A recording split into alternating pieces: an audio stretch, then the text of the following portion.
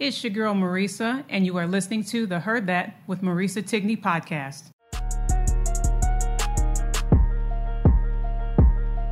Yeah, TikTok, I'm just rolling on the block. Marisa Tigney, heard that. Podcast show about to start. Heard that. You should know if entertainment is your goal. You talking sports or travel, yo. This the hottest pod show. Heard that. She got her shoes, everything she says is truth. If you don't know, now you know. All you ever gotta say is heard that, heard that, heard that, heard that, heard that, heard that. Look, all you ever gotta say is heard that, heard that, heard that, heard that, heard that, heard that, heard that.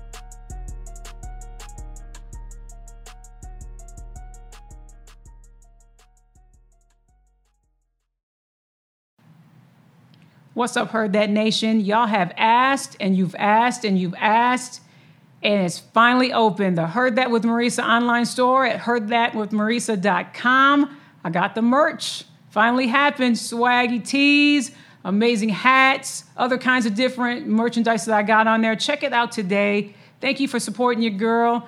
Fill up a shopping bag with all kinds of stuff. Give away as gifts or keep it for yourself.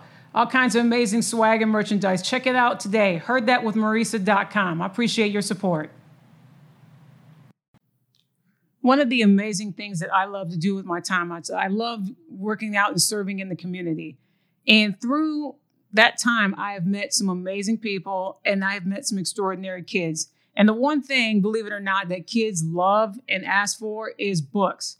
Because many of them I found that they absolutely love reading, which is absolutely incredible. I am so proud that I've met an incredible man by the name of Trevor Romain. And he is an author. He's an illustrator that has the most amazing literature for kids and for educators and for teachers, as well as parents. You have to check out his books. You have to check out his digital downloads. I'm a huge fan of it. If you go to trevorromain.com, TrevorRomain, no E at the end.com. Check out all of his materials that he has, all his books, all his literature, and digital downloads. You can save 15%. All Heard That listeners, if you check it out, you save 15% at the end of your checkout. Use the code HEARDTHAT, HEARDTHAT, and save 15%. I'm telling you what, it is some of the best materials out there that could help children and families become happier, healthier, and more confident. So use the code HEARDTHAT. Save 15% off at trevorromain.com today. What's up, Heard That Nation? Listening in the United States and around the world, you are listening now to the Heard That with Marisa Tigney podcast. If you are watching right now on YouTube, hit that subscribe button so you stay in the know of all future episodes that are happening and incredible guests that come on this show. I cannot tell you the amount of messages that have blown up in my DMs of the guests that I have on the show, on the podcast. Let me tell you, ladies and gentlemen, if you are not following her, you're going to follow her probably during the show, after the show. She is an absolute legend.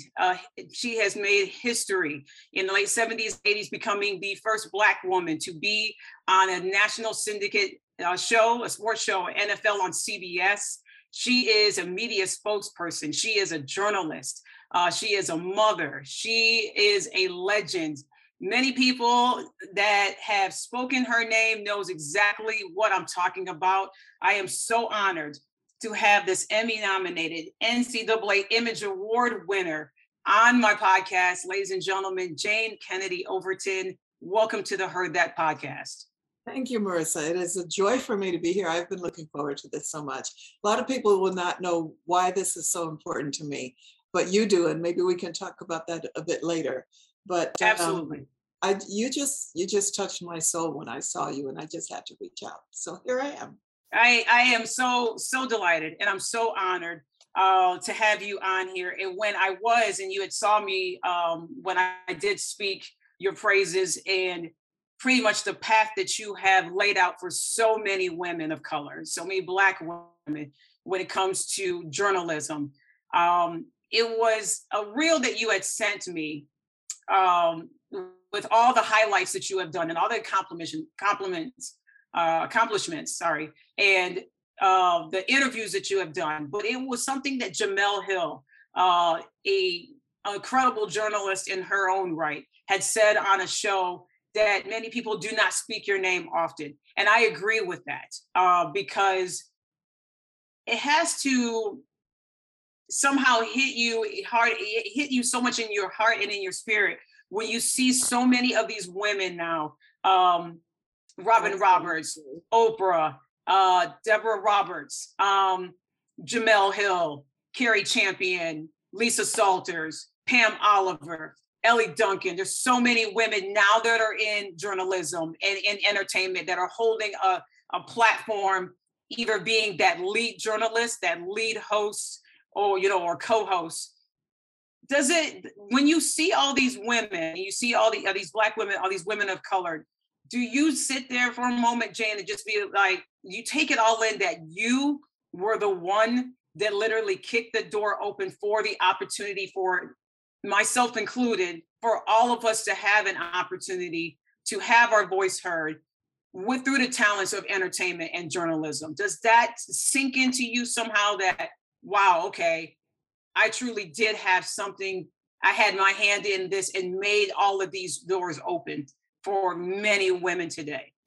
It is not lost on me, for sure.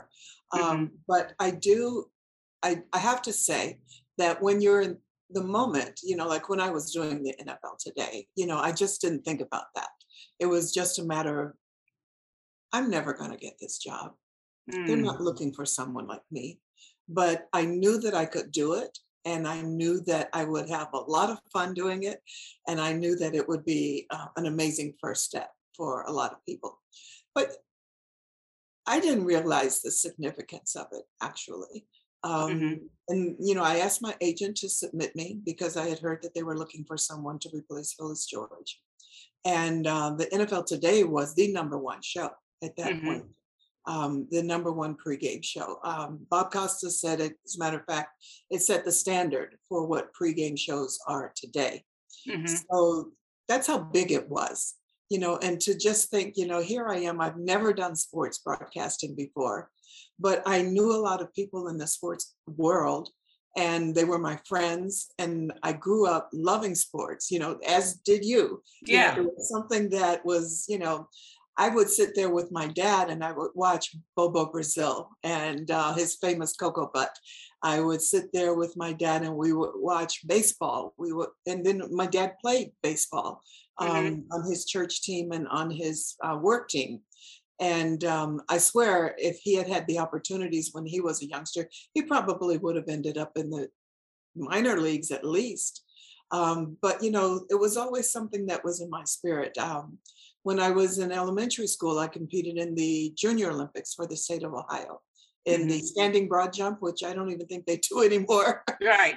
But, and the softball throw, and I wanted to be part of sports when I went into middle school, but this was pre-Title IX. There were no opportunities for female competitive sports programs. They just didn't exist. And so the closest I could get to football was to be a cheerleader. I wanted to go to all the games. And so there I was on the bus at the away games, leading the school spirit at home. But that wasn't enough because then I had to do basketball, I had to do the wrestling. And then when I told them I wanted to be a part of the track program, there were no positions. So I said, I just want to be the statistician, just so I can get on the bus and go to the games. Yeah. But that's just, it was in my DNA. It was a part. Oh, and they made me the water girl too. But I did get on the bus. See, literally, you were the Jane of many trades, pretty much. I was. So sports was something that I absolutely loved. And so when this opportunity came up, I just had to go for it and see what happened. And my agent told me they're not looking for a Black woman, that's for sure. And they want a journalist. Well, I knew that they didn't want a journalist because I'd seen the list of some of the people that had been submitted.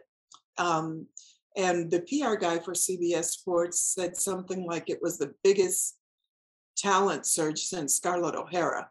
Um, Wow. if I think I'm quoting her correctly, but they were looking everywhere, and I Mm-hmm. knew I could do the job. I had been in television for 8 years. Mm-hmm. Um, I was in high school. I was one of those people that I just went out to try to do everything. Right. I was a part of this club, that club, president of this, president of that.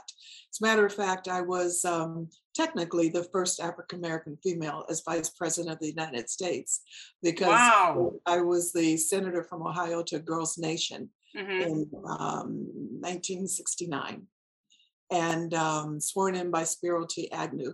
But that was the type of person I was. I believed in myself and I was Mm-hmm. outgoing. So I get to New York and for the audition and walk into the room and there's 16 girls, all with blonde hair. I said, well, Yeah. they were right. They're not looking for someone like me. But I kicked back and I did, my audition was 5 minutes on camera with Brent Musburger, Mm-hmm. 5 minutes delivering teleprompter copy and stories, and then 5 minutes of interviewing an athlete. But they wouldn't tell us who the athlete was until late the night before the interview. So we couldn't do any back research, and there was no Google, Right. there was nothing like that. It was only Mm-hmm. two networks. And this is, 1978. Mm-hmm. So, it was a different world. But, I had called a friend the night before and he said, Jane, you have to understand that you're intimidating when people look at you. And I said, oh, well, I never thought of it that way. But he said, so what you have to do is just make the person you're interviewing comfortable. Mm-hmm. So, when the guy walked in the room the next morning and all the other girls started clamoring around him, trying to get a little tidbit, Mm-hmm. what they could talk about. And I'd seen a backgammon game in the corner of the makeup room. And I said to the guy, I said, do you play backgammon? He said, sure, because it was a big thing back then. Um, so we sat and we played backgammon until it was time for us to go on set. And by then we were just old friends. Like, it was great. We just had this camaraderie. And so after the interview, Brent just stood up without even finishing the other girls and the other women. And he said, it's Jane or nobody. And Wow. the director said yes. The producer said yes. Um, Frank Smith, president of CBS Sports, said yes. But they couldn't hire me because they were afraid that the Southern affiliates would drop. Because that would mean that with me on the desk would be one black, one white, one black. And Mm-hmm. so my race was indeed a factor. And so they sent the audition tapes to the Southern affiliates. They all liked it. So the answer was Jimmy the Greek was already on the show. Let's put him on the desk.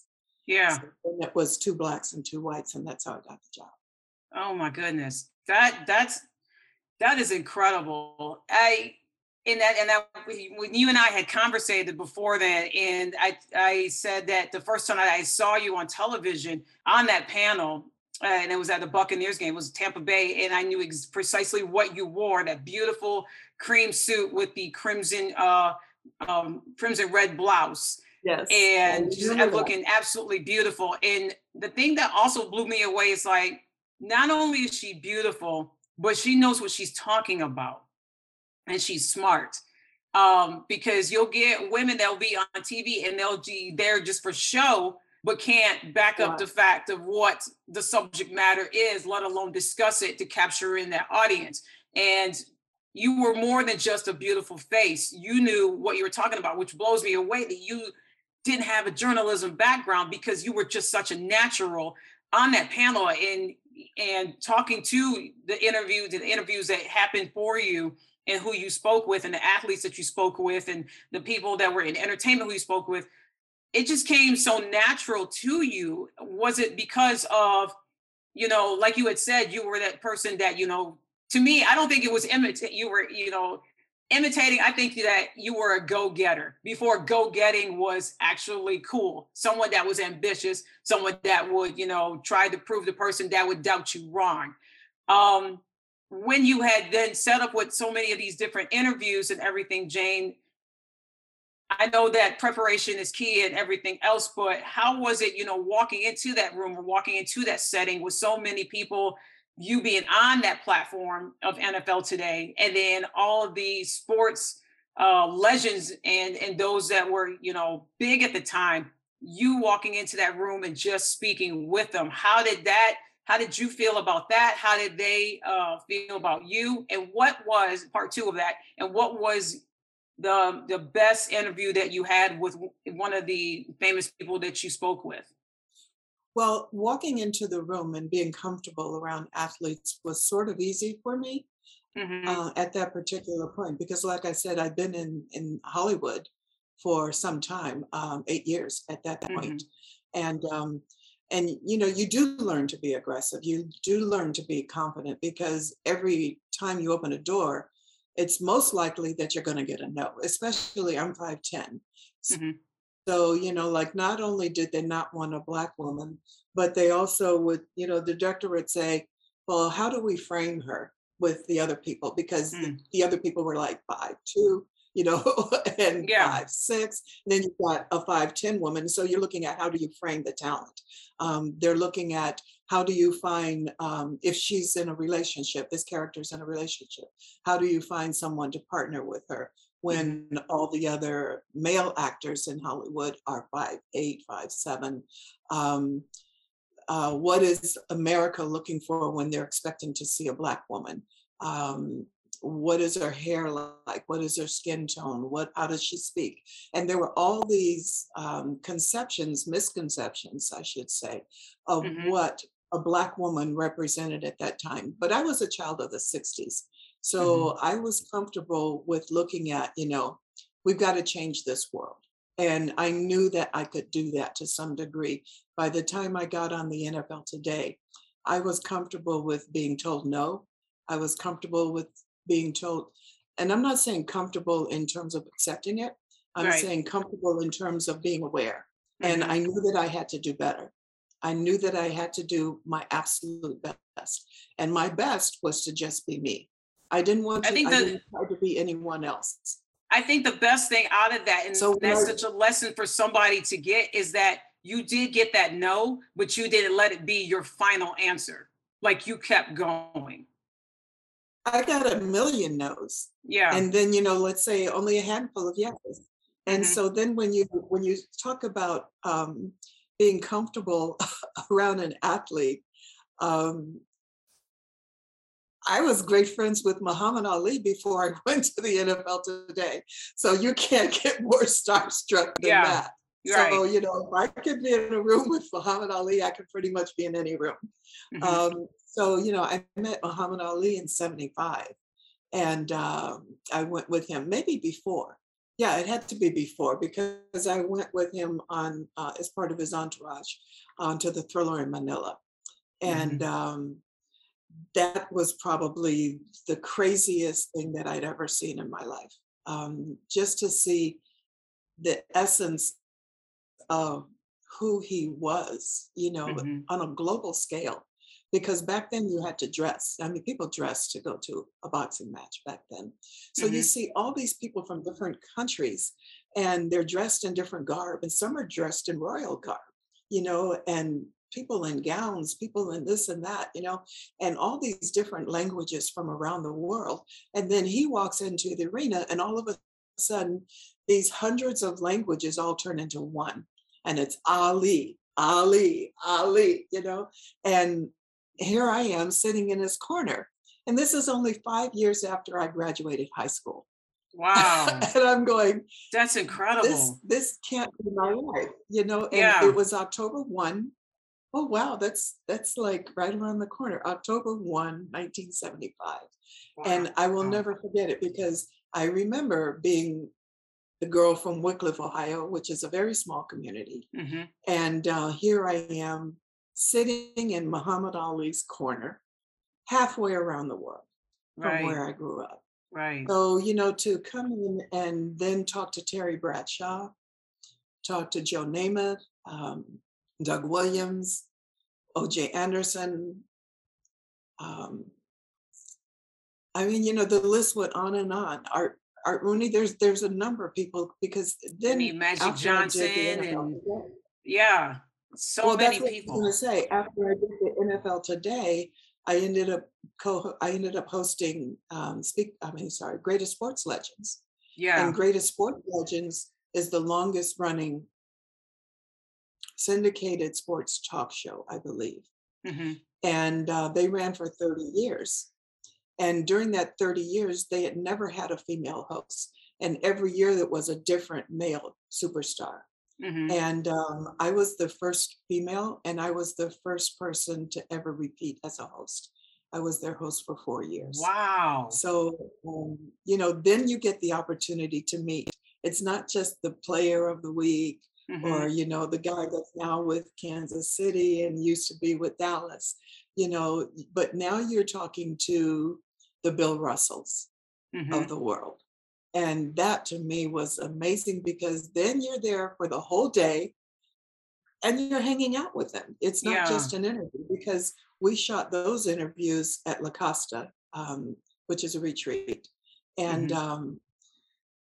they're there the whole day. They come in and they hang out at the spa the day before. And then we just walk with them, we chat with them, we eat with them, and you actually see these people in their life environment instead of who they are on a football field, on a Hmm. basketball court.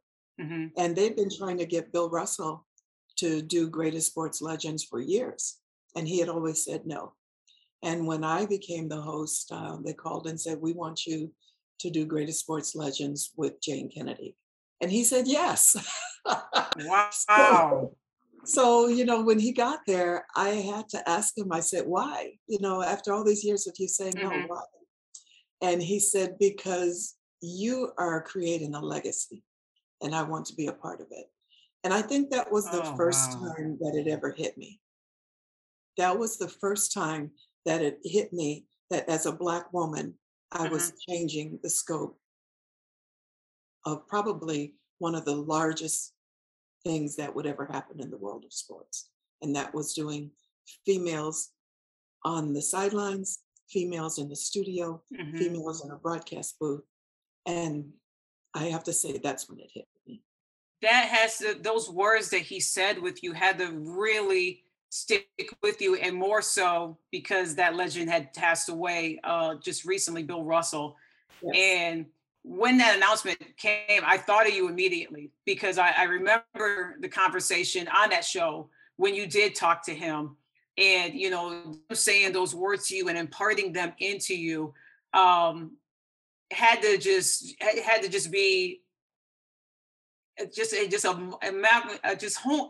I don't know what to describe it as, but it just had to be something that was just epic for you, of the path that you would set for so many years, and you continue to set still, even though the people and myself call you a legendary broadcaster and journalist. You're still doing what you had started to do, back in the 70s, the 60s, the 70s, and 80s and beyond. um, what was that moment when you had heard his passing, heard of his death? What was your feeling of all of that? Did it take you back to that interview? Did it take you back to the words that was imparted into you, what he had said to you when you heard the news of his passing? It did. But, I'm 70. And so we've lost a lot of greats in my life. Hmm. Um, he'd have to be in the top 10 of the greatest of the greatest. Yeah. So that did touch my soul. Hmm. And it made me think of a lot of things. And, like you say, that I'm still continuing because and I have to, I've been a mom for 30 years, stay at home mom for 30 years. And, but I always felt in my soul that I never finished what I had set out to do originally. Hmm. Hmm. And I knew that after my girls were grown and gone, that I was going to return. And so this is my Jane 2.0 version.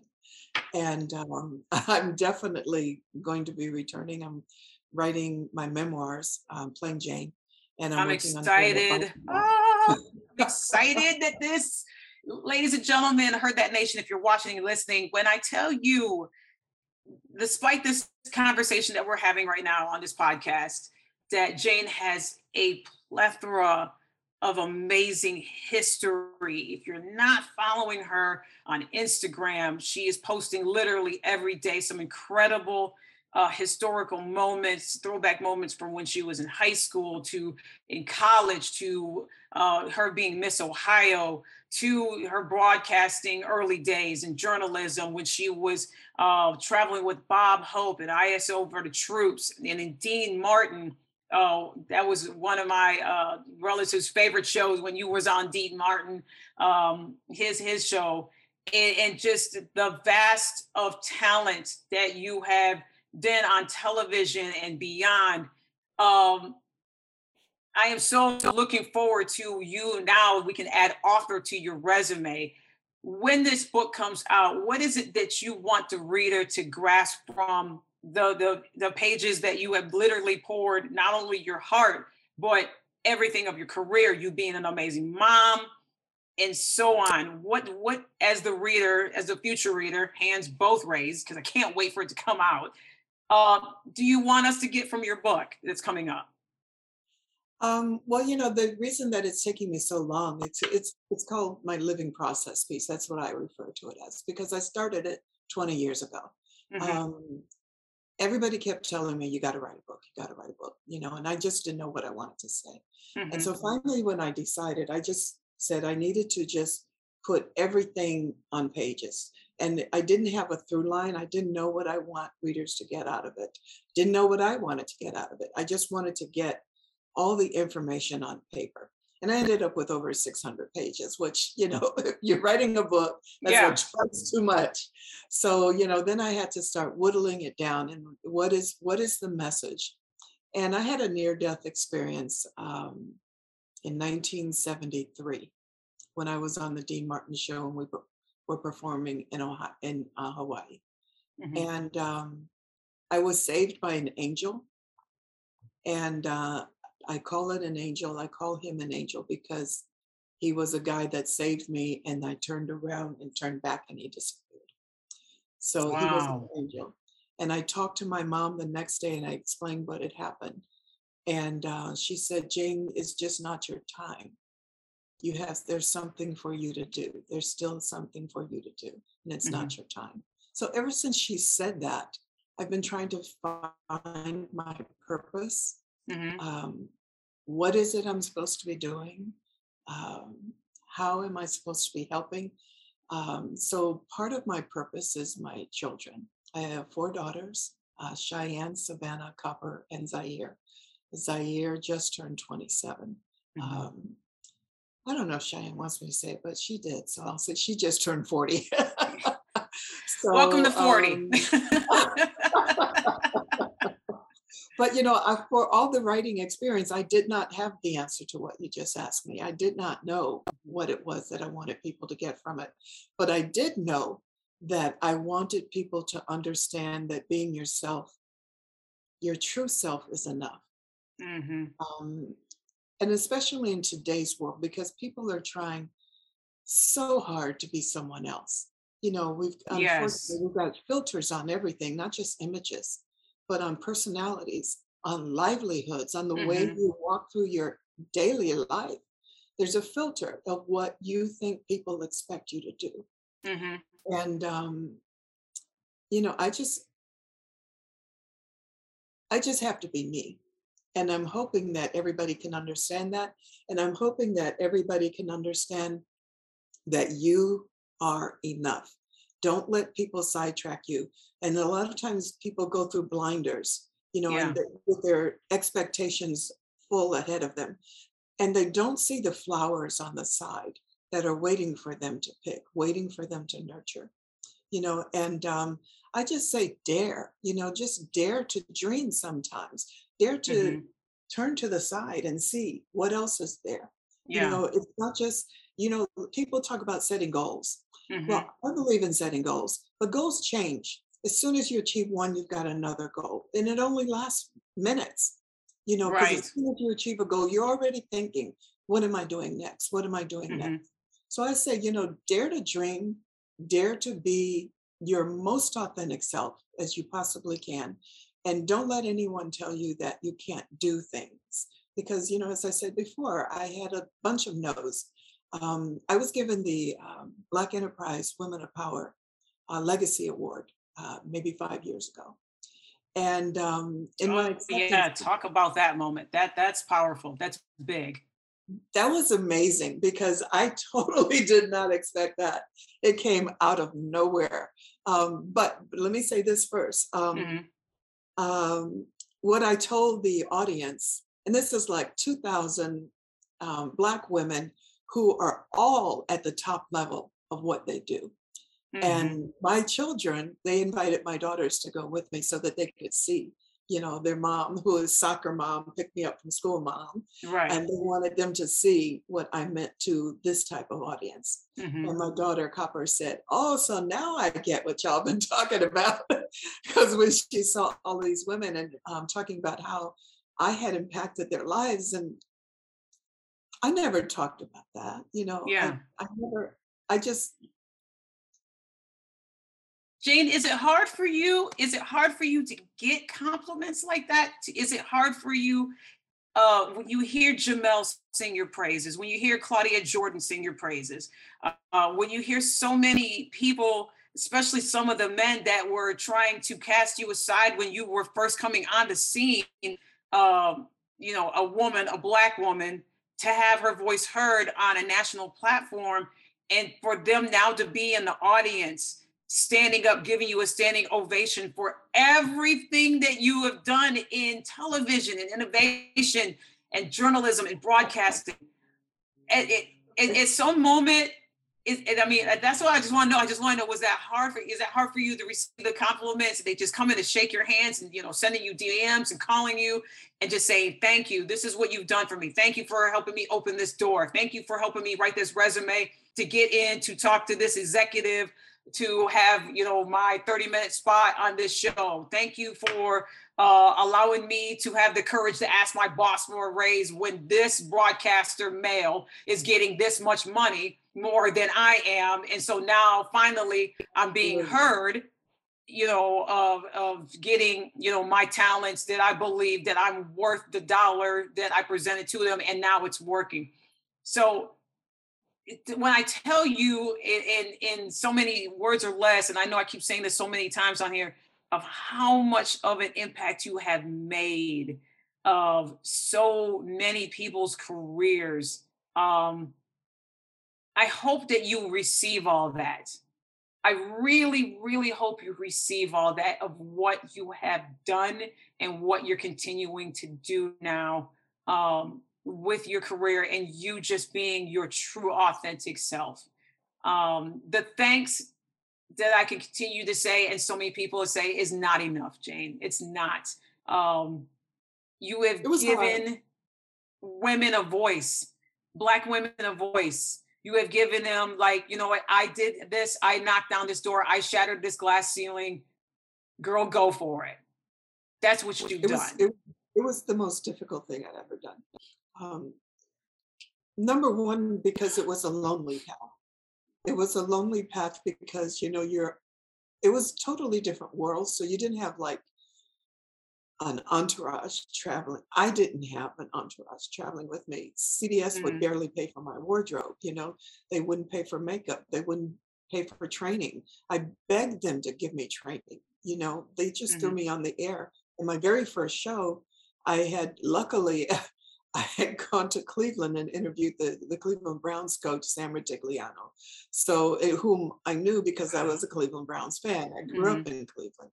But, my very first day on the set, we're doing the countdown to my piece. And I'm hearing it in my ear, directors, 5, 4, hold up, Jane, the machine just ate your tape. You're going to have to fill for 4 minutes. So, everything was hard. Nothing came easy. The media hated me because, they resented the fact that it was a woman, a Black, and, someone who'd never been involved in sports journalism before. Mhm. So, it was 3 strikes, and basically they considered I was out, and it was definitely hard, but lonely is probably the biggest part of it, because there was no one that you could talk to. There were Mhm. no mentors. You were on the road by yourself. Mm. I'm in a hotel. I go down to the restaurant to grab dinner, and guys want to come over. Oh, hey, you want to hang out with me? You want to? No, I'm working. You know, um, Lonely. I would go to my room. I would eat my dinners in my room. I would study in my room. I would be on the airplane. I lived in Los Angeles. I worked in New York. I would fly to New York every Friday night, fly back to LA every Sunday night, fly Tuesdays or Wednesday mornings to do my interviews on these players. Most were east of the Mississippi. And then I fly back on Thursday, and then Friday night, I'm back on the plane again to New York. Um, it was very lonely. Um, and nobody wanted to believe that you could do it. Mhm. When CBS hired me, they only gave me a 6-week contract, and they paid me peanuts. And I remember the second week of the show, Muhammad Ali was fighting Leon Spinks in New Orleans. Mhm. And I was in the office on Saturday trying to get some research. And I overheard the people on Sports Spectacular arguing with the attorneys because actually it was Friday. It was Friday. Mhm. And they wanted to get the post fight interview with Holly that night, Mhm. and they weren't able to do it. And they were angry words, and I just turned around and I said, I can get you the interview. Yeah. And I have no idea why they believe me, Yeah. but they put me on a private jet, sent me to New Orleans with a crew. And I called Ali and I said, hey, do me a big favor. I need to talk to you right after. I said, I won't take you much of your time, but I need to talk to you right after the fight. He said, okay, well, I'll leave the key for you at the desk. And if you go pick up the key, be in my suite, set up, ready to go, and I'll stop by there on my way to all my other post-fight interviews. Mhm. So he walked in, my whole crew was ready. They started shooting the moment he opened the door. And we got this great little interview. And he looks in the camera and he says, I would only do this for my friend Jane. And we got on the plane, flew back to New York. And people on Sports Spec edited the piece for their show. And they edited a piece for my drop on my Sunday pregame show with the NFL Today. Monday morning, I had my contract for the year. So there was no help. Yeah. There was never help. It was like you have to do it yourself Mhm. every single step of the way. I was trying to always be conscious of the fact that I was a Black woman. Mhm. So I had asked them to, you don't have a wardrobe budget, and they said no. I guess that came from my years of being in Hollywood. You always have Yeah. wardrobe budget. Yeah. Yeah. So maybe it was common that they didn't, but they didn't have it. And so I said, well, if I get someone to do the wardrobe for me, would you give them in credits for the show? And they said yes. So I went to a Black-owned boutique called Zagobi Boutique in New York. Mhm. And I said, hey, can you guys just provide wardrobe and you get in credits on the show and maybe people will stop by. So they said, sure. So every Friday night when I arrived at my hotel suite, there were options, 3 to 5 pieces from Mhm. Zagobi Boutique. And I would just have to leave them Sunday night, and the Zagobi would come back on Mondays and pick it up. Next week, they would have another set of options. But I wanted to make sure it was a Black owned company that had that opportunity. That's so good. Um, CBS was sending a limo to pick me up in LA to take me to the airport. Mhm. And so I said, we can do better. So I called them, and there was a brand new startup company, limousine service company that was Black owned in Los Angeles. And I Mhm. said, can I just book my limo service so I don't have to always call you, say what time you call me? And they said, sure, no problem. So I called Jackson Limousine. I said, hey, you guys want a contract with CBS? So, that was always like in the forefront of my mind. Mhm. What can I do that's larger than what I am doing? And it was when I got the National Sports Media Association Roone Arledge Award 2 months ago. When you say, to circle back on your comment about, how do you feel when people acknowledge you? So I'm getting ready to do my speech, my acceptance speech, and I'm looking out at the audience, and there's Ernie Johnson, Scott Van Pelt, Mhm. Charles Barkley. I said, "Oh my God!" Yeah. And these people stood up and gave me a standing ovation. Mhm. That was pretty special. Because that had to be a powerful moment, especially that award that you got. For those that are not familiar with it, literally, when I was doing research on it, is basically like the Academy Award version for innovation in journalism. And to have Yes. all of those people that you just named just stand up for you, Jane, and what you've done. Don't you go anywhere. The Heard That with Marisa Tigney podcast will be right back after a brief pause to hear from our sponsor. One of the amazing things that I love to do with my time, I love working out and serving in the community. And through that time, I have met some amazing people and I have met some extraordinary kids. And the one thing, believe it or not, that kids love and ask for is books.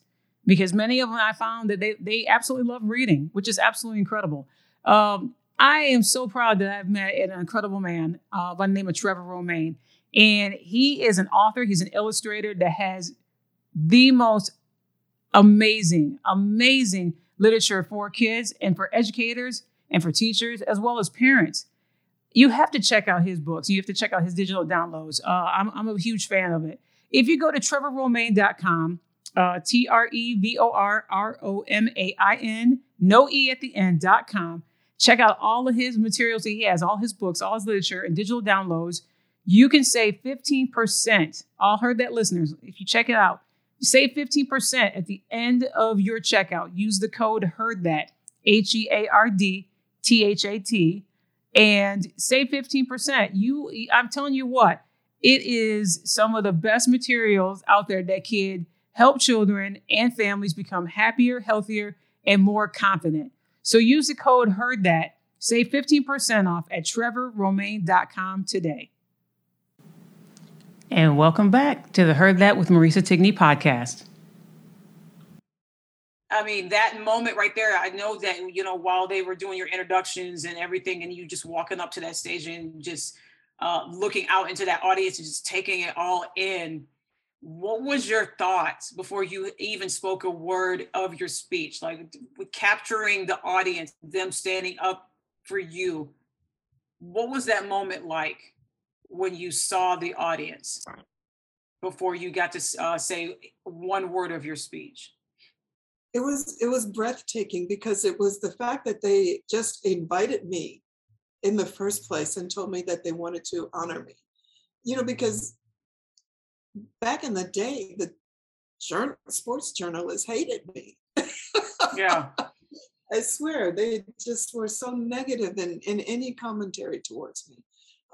And that's one of the reasons it was also such a lonely existence. But, then to have them give you like one of the top awards in the sports industry as a journalist, that acknowledgement just meant the world to me, and to see, the respect from EJ was just something that I will never forget. I'm such an admirer of him. I am. I watched SportsCenter and I go, oh my God, these guys are so great. Yeah. I watched them and, it's just amazing as a fan, I don't think of it, as like, wow, I used to do that or something like that. I Hmm. look at how much it has grown. I mean, you look at the set of the NFL today, and it just looks like, like a high school kid did it based on what the Yeah. sets look like now. Right, The right. other thing is the digital world, that's available to them that just wasn't available to me. We would be on the desk and people would be handing you notes under the desk, Hmm. for Wow. the latest, and then we had like a set of monitors off to the right, and you'd have to watch, all of these games. So you're looking here, you're getting notes under the desk. You've got the director in your ear, giving you instructions, and you're on a desk with three other people. It's scripted, but it's non-scripted, and Hmm. so you have to be careful not to step out. It's craziness. If Yeah. you ever, and then you've got Central Time games that are coming on at the time that East Coast games are at halftime, that you got post games by the time you get to the pre games of the 4 o'clock starts on the West Coast. And Hmm. it's crazy. It's Right. crazy madness, but it is so exciting. But when you finish at the end of the day, you're just totally exhausted, It had to totally be exciting exhausted. because now you got, with technology and everything else, you got is 6 games on at the same time where you have that network that's zooming in one game and zooming out, and this is what's happening, and we're at halftime in Tampa Bay, and we got a third quarter nail biter going on in Philadelphia, while in Detroit this is happening. And so that is so crazy that you were getting the script and the notes underneath the desk, and you all had basically had to, breaking news, this happened and everything Yeah. else, and just be so innovative and switch on a dime, where, like I said, now you just look at the right screen and that's happening, the middle of the screen that's happening, down here in the left hand corner that's happening, like that. I mean, that And is some work and that you did. you've also got computers giving you all kinds of stats and Yeah. research information. We didn't have any of that. Nothing like that. Like literally, you were the stats, you were the computer, you were, whatever was given to you, that's what you had to work off with. That is so incredible of how That much was it. changed rapidly that y'all went through by hand, literally. By hand, by hand, literally. That is, So, wow, that so just that just like blows my mind. I look at the desk of Sports Center and I said, "Oh my God, I would love to do that show." Yes. Oh, you would have crushed it. Oh, 100%. 100% you would have crushed it. Because I just think that, what you had just shared, they have it easy now where, they have the technology, they have the screen and the words and all of that, and the changes and all of that, and everything in front of them, whereas you can go and study all night, but then when you show up on set, which I'm sure has happened, where it's like, okay, well, this is now, we're gonna, take this from you, Jane, and then now you have 30 seconds to look this over, and you're like, which I'm sure that came into play because you are in Oh yeah. entertainment for 8 years, so you were in movies or, performances and all of that stuff. So I'm sure that change and adaptability came to you naturally. You mentioned that, because I hosted the Most Beautiful Girl in the World beauty pageant for Dick Clark Productions for Mhm. 3 years. I co-hosted with David Hasselhoff. And I remember we were in Perth, no, Sydney, Australia. And we'd, been there for 2 weeks. Everything's ready to go. And I'm in my dressing room just before the show starts. And, we've rehearsed it. We know exactly what we're doing. Totally unlike sports, we know exactly what we're doing, exactly what you say at this second. And then you Right. go to here, and then you go to there. And the big giant computer board has everything. All the pre-tape packages are inserted.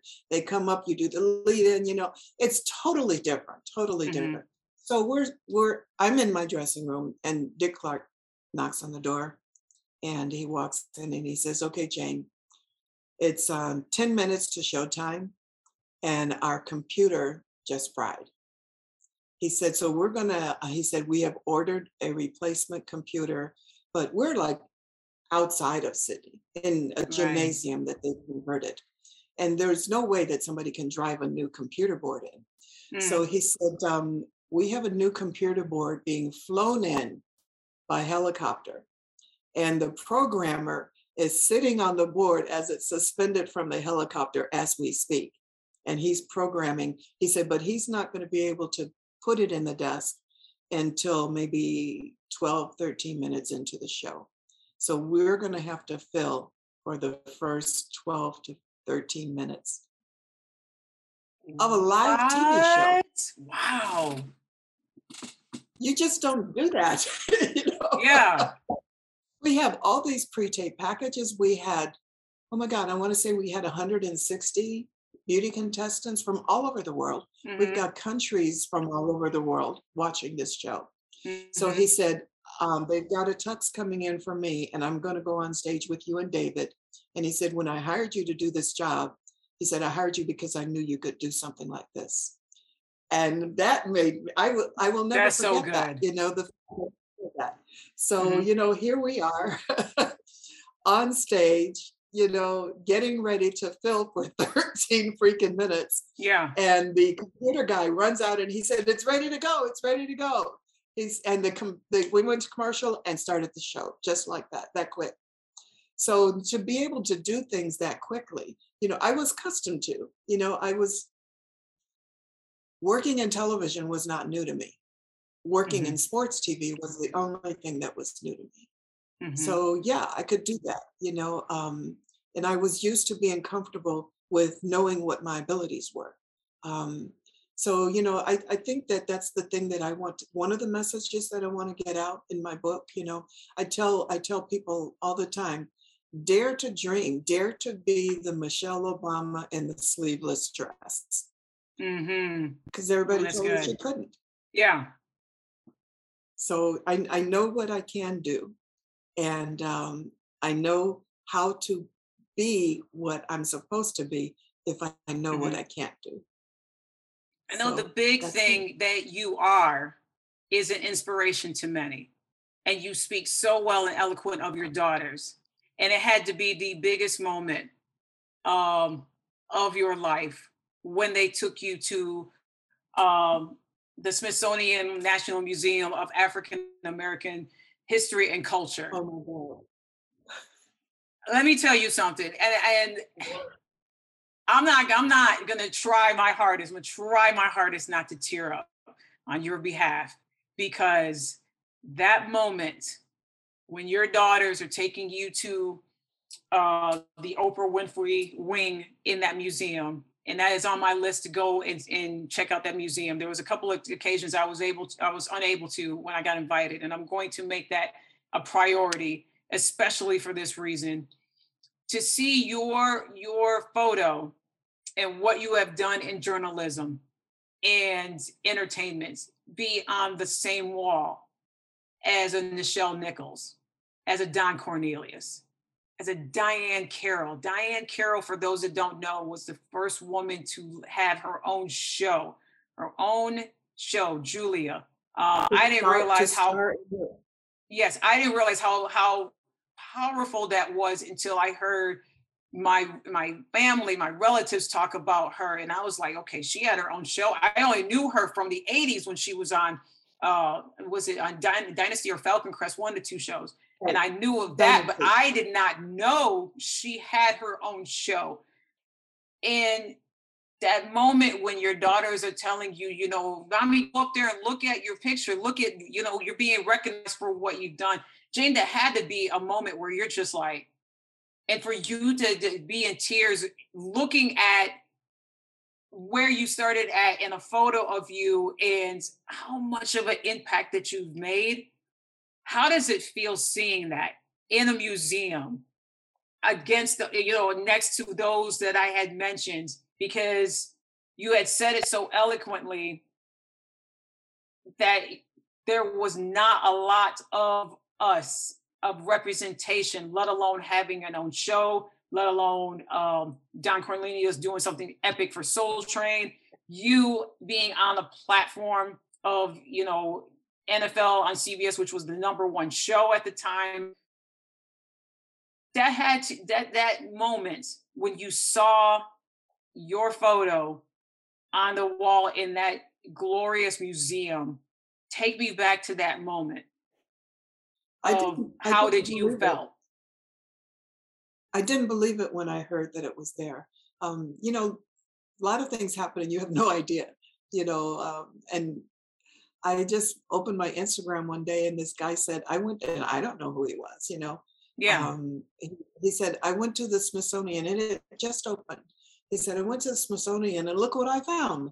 And they had taken a picture of the exhibit. And it was the television and the media landscape exhibit with the superstars that you had just mentioned. Mhm. And he took it from the perspective of Don Cornelius and, like looking down the wall, so big Don Cornelius, then the Supremes, then Michelle, then Diane, Nat King Cole, and then I was like this small at the end, right? And in the photo, I couldn't really see it. Yeah. And I said, "Oh my God, this is incredible!" I said, "That's really exists?" And he answered back. He says, "Yes." And my comment back to him was, "Oh my God, it's too bad you didn't get it from the other end so that I could actually see my picture." The next day, he went back and took it from the other end and sent it to me. Wow, that's incredible. I was so touched that he had done that, Mhm. And so I said, I got to go see this, I Yeah. couldn't believe it. And so I'm standing there, I walk in, and the first thing I could think of was my mom, because she was a huge Nat King Cole fan. Mhm. And here I was, my picture was right next to his, right next to his. Then I look over at Star Trek, I'm a Trekkie. Mhm. How am I on the wall with Nichelle Nichols? I knew Diane. I watched Julia all the time, and then I look at the Supremes and I'm going, me and my sisters were in our basement. We knew every word, every dance move of every Supreme song that ever came out.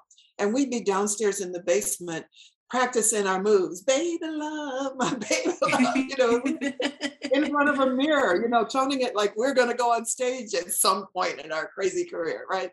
And then we would charge our families at Thanksgiving, we would charge them a nickel to watch us perform, and all of these crazy thoughts are going through my mind and I can't walk to it, and I just couldn't. I was standing back and I'm looking at all of it and ugly tears just flowing, and Savannah kept saying, Mom, go, go, go, go, and I'm going, I couldn't move. I couldn't move. And I'm looking at the picture that they showed was the NFL Today desk. Me on the NFL Today desk. And just the challenges of actually getting that job, the racism that I had to go through to keep the job, the sexism that I had to go through to keep the job, the lonely moments when I made the decision that when I'm a mom, I'm going to stay home because this is too hard. Mm-hmm. Not saying that other women can't do it. I couldn't. And I wanted to be there for my children. I wanted to be there.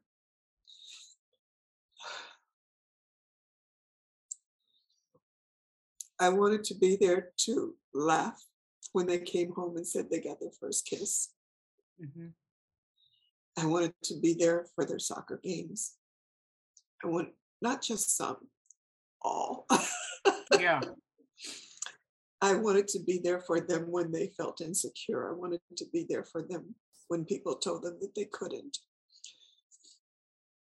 And they didn't know me as Jane Kennedy. They knew me as Mom. Mm-hmm. And so when years go by, and this is just Mom, mm-hmm. and you're going to the market after I picked them all up from school, and we're in the car heading home, and a rap song comes on the radio, and it's Miss Fat Booty.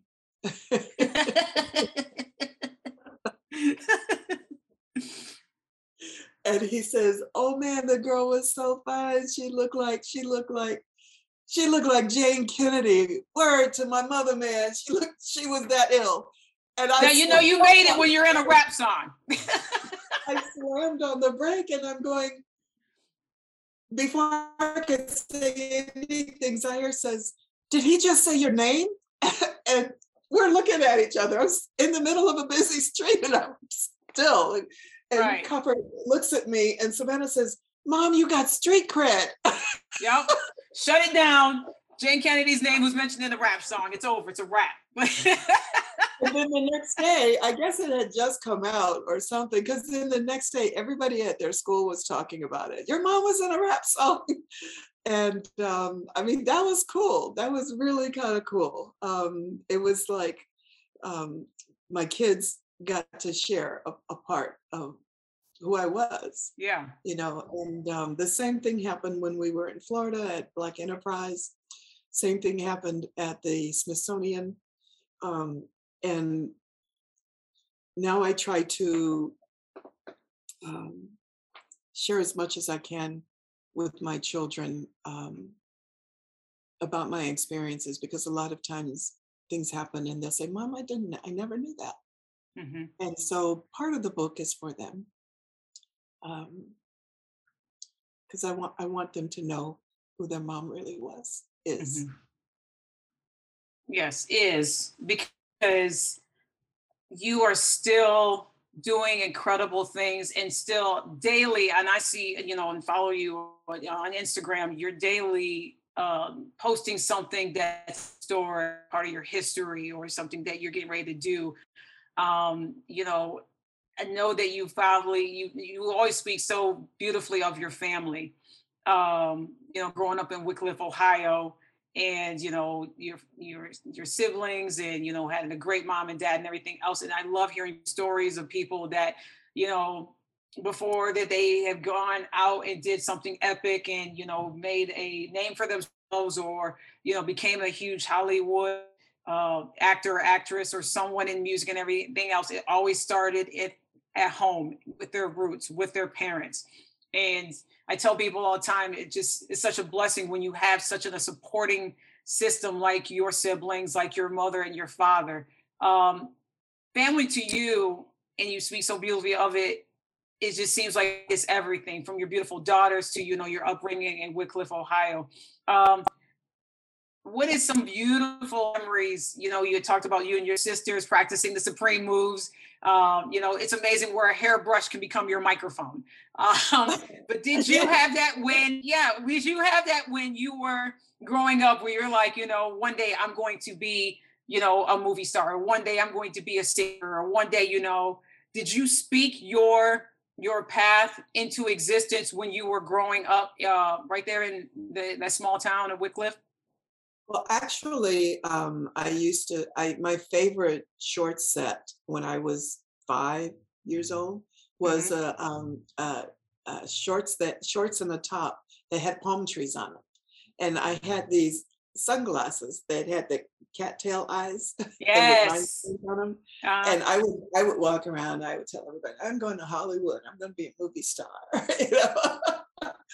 But then, I gave that up by the time I was 7 or 8, But, I used to be a model for May Company department stores. Back in the day, there was a May Company. And I was on their team fashion board during my high school years. Mm-hmm. And for one of the luncheons that we modeled, and it was downtown at Terminal Tower, which is like the main structure in downtown Cleveland, still is. And Shirley Chisholm was the guest speaker. And I couldn't even get ready for the show. I was glued. Because the year before, I had been vice president of the United States Girls Nation. And here I am watching Shirley Chisholm in person. And, I'm supposed to be getting dressed backstage. And, I was glued. And so I decided then and there that I was going to be a politician. I was going to work as a model, make some money, and go to New York, go to Columbia University to become a model. To become Shirley Chisholm, another Shirley Chisholm. And then, when I won Miss Ohio, I was in my senior year of high school. And I had to serve a year before I actually went somewhere. So I couldn't go to college that year. And it was during that year that I started doing a local television show in Cleveland, and ended up getting married and moving to California instead. So I never ended up going into politics. But that was definitely something that I was thinking about. So it wasn't Hollywood. Um, uh, wasn't Hollywood. I mean, that was something that was in my blood because I was part of the drama club, but there were never any parts for Blacks in any of the plays that we did. So I would always sit with the director, and I ended up being his, assistant, the director's Mhm. assistant, or the head of this department, head of that department. And I was, by the time I graduated high school, I was the only thespian member that had never been in an acting role. Everybody else had, and I had earned enough points because of all the other things that I was doing. Mhm. So, it was something that I love to do. And, I'd been on stage because I'd been a model. I had done television commercials when I was still in high school as a model for the Make Company. Um, I had done fashion shows when I was in junior high because I could sew. My mom taught all of our, 5 girls in our family. So she taught us how to sew. And I Mhm. would make all my own clothes. And so, I would do these fashion shows modeling my clothing. And so, it was just, I had an eclectic existence. And so it paid off because then when I got to Hollywood, and you're trying to wait for a starring role in a movie, or not even starring role, just a decent role in a movie, um, they were few and far between. Mhm. You might not get a movie for 3 or 4 years. Yeah. And there were very rarely any other opportunities, hardly any on television. Um, so, I had to be eclectic, so I ended up singing, dancing, um, doing commercial endorsement, product endorsements. And so Mhm. when the NFL Today opportunity came around, it was easy for me to say, well, this is stepping outside of the box because my whole life I was stepping out of the box. Yeah. You literally bet on yourself. Pardon me? I said you bet on yourself. Like you Every knew damn that you day. could, yeah. To this very day, I still do. And I absolutely love that. Like through everything that you shared on this podcast and through all the no's, there were some yeses. And through the yeses grew, some more yeses and the opportunity, and you just kept going. And that's the thing that will stick with me and hopefully every person that's listening and watching that that no was not your final answer. Like, yeah, you know what? You're right. They're right. This is not for me. I quit. I'm done. I'm going to take a different avenue. You through all that and through all the loneliness and the hard times that you went through with NFL Today, you still kept going. Like I just want people to get that through everything, and I cannot fathom. I can't even imagine those moments that you were going through. Uh, Anybody that was going through that level of loneliness and being rejected and not even getting a budget for wardrobe, not even getting someone to do your makeup and everything else. Like literally, you were all those roles by yourself, I and you did it. I continue. did everything myself. Everything. Yes, and you continue to go on and didn't let the naysayers stop you from what this girl in Lansing, Michigan saw on her television set, and my best friend on her television set in Detroit, and my other best friend in Detroit, and on, seeing this beautiful woman deserve taking her place, her seat at the table on that platform on NFL on CBS. And I truly, Jane, thank you for what you did and not making no your final answer. That you dug deep inside of you and knew that you could, and you mustered up the courage and the yes and the determination to keep going. And so my final question to you is, besides you coming out with this incredible book, which I cannot wait for it to come out, what else is Jane Kennedy Overton going to do now? You said Jane 2.0. What else is it that you want to do in the young 70 that you are? Thank you. I I'm working on compiling all of the things that I have collected, and I've been asking my family members, what do you have? Send it to me, send it to me. Mhm. So I've been collecting a library, so to speak. I am working on a biodoc. So, like trying to gather footage from anywhere because, you know, back in the day, you didn't have, and I was on live television a lot. So you didn't have, someone at home that could record for you, or you can find the VHS, you can find the footage of this show, that show, whatever. Mhm. It's so hard trying to find clips of the work that I did. Um, so I've been really working hard on trying to build the library so that we can actually use that in the biodoc. Um, but look, I spent years when talked about being a soccer mom for my girls. It was more than for my girls because when my youngest daughter, when Zaire was 10, she was begging me to be part of club soccer. Mhm. And I said, well, that's expensive. Do you really want to do this? Everybody was doing AYSO. And this was like since Savannah was 5. So we've been in AYSO for years. Um, I used to breastfeed Zaire on the sidelines of Savannah's game, sit in my car. Mhm. Because with the world of sports for our girls, it was volleyball, swimming, soccer, basketball, and year round, Mhm. all of them were involved in some level of sports. And so I got to the point where I said, okay, if you really want to do this, we're going to, figure out a way to achieve this, want to Mhm. do club soccer. And I noticed that there were so many other girls, 9 years old, in AYSO soccer that were so talented.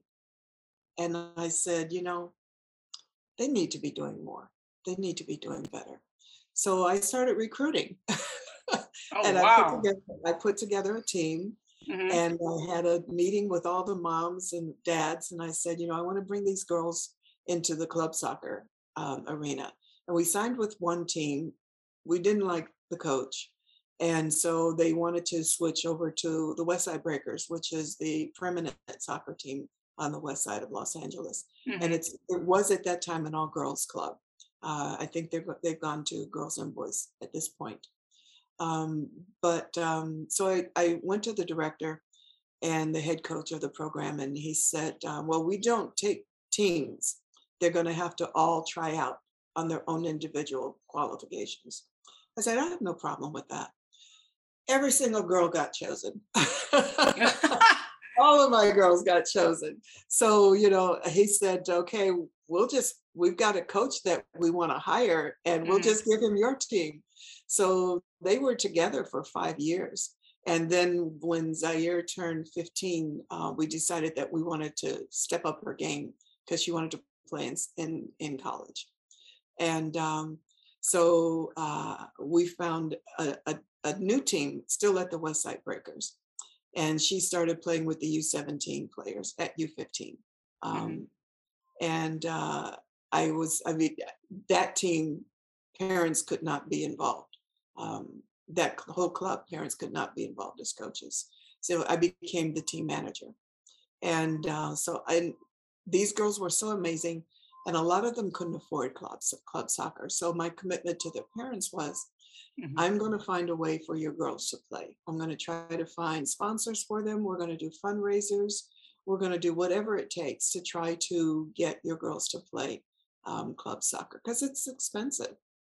And we did. And we ended up winning when the Collegiate Women's National Championship was in San Diego. We were invited. They had tournament games all around the stadium of club teams. Mhm. And so we entered that tournament. We were invited to enter the tournament, and my girls won. And I call them my girls because to this day, um, the last time we were a team was when they were 16, 17. And Wow. and they're now, like 3, 4 years out of college. But a Mhm. lot of them were so good, they ended up getting college scholarships. So these were girls that I had handpicked at age 9. And Mhm. to see them going on, living their dream, and competing in college. That was a tremendous satisfaction for me, that I That's was so able good. to have that happen, to have a young girl live her dream.